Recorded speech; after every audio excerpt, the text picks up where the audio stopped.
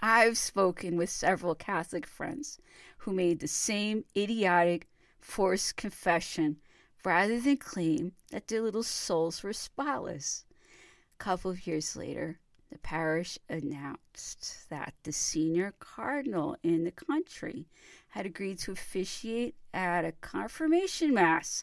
This ceremony assumes that the children have attained an understanding by which they can be confirmed and anointed in their faith.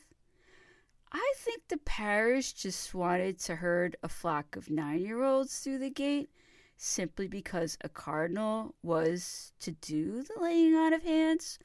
The sisters told the class that we must select a confirmation name, one that had no legal implication but would be sent on a printed list to Catholic HQ. Once selected, the name couldn't be changed. After the debacle of missionary baptisms, they knew the score. We could choose any saint's name we wished, but there would be no Saint Freddie and the Dreamers or Saint Jerry and the Pacemakers.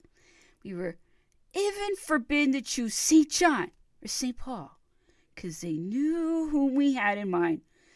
Saint Ringo was right out. It seems the quiet one had escaped their notice completely. Sister Cecilia, the headmistress, collected a number of archangels. Gabriel and Michael were most popular, and a few straggling Patricks and Christophers.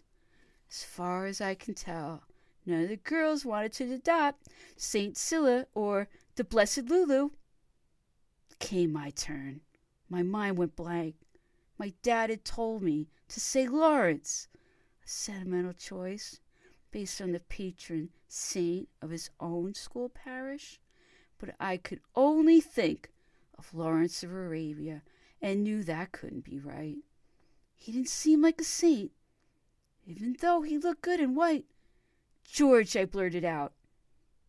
I knew it was wrong as soon as I'd said it, but my mind had gone blank. Now I was going to get it for being cheeky, choosing a Beatle name. But no, Sister Cecilia just wrote it down and went on to the next child.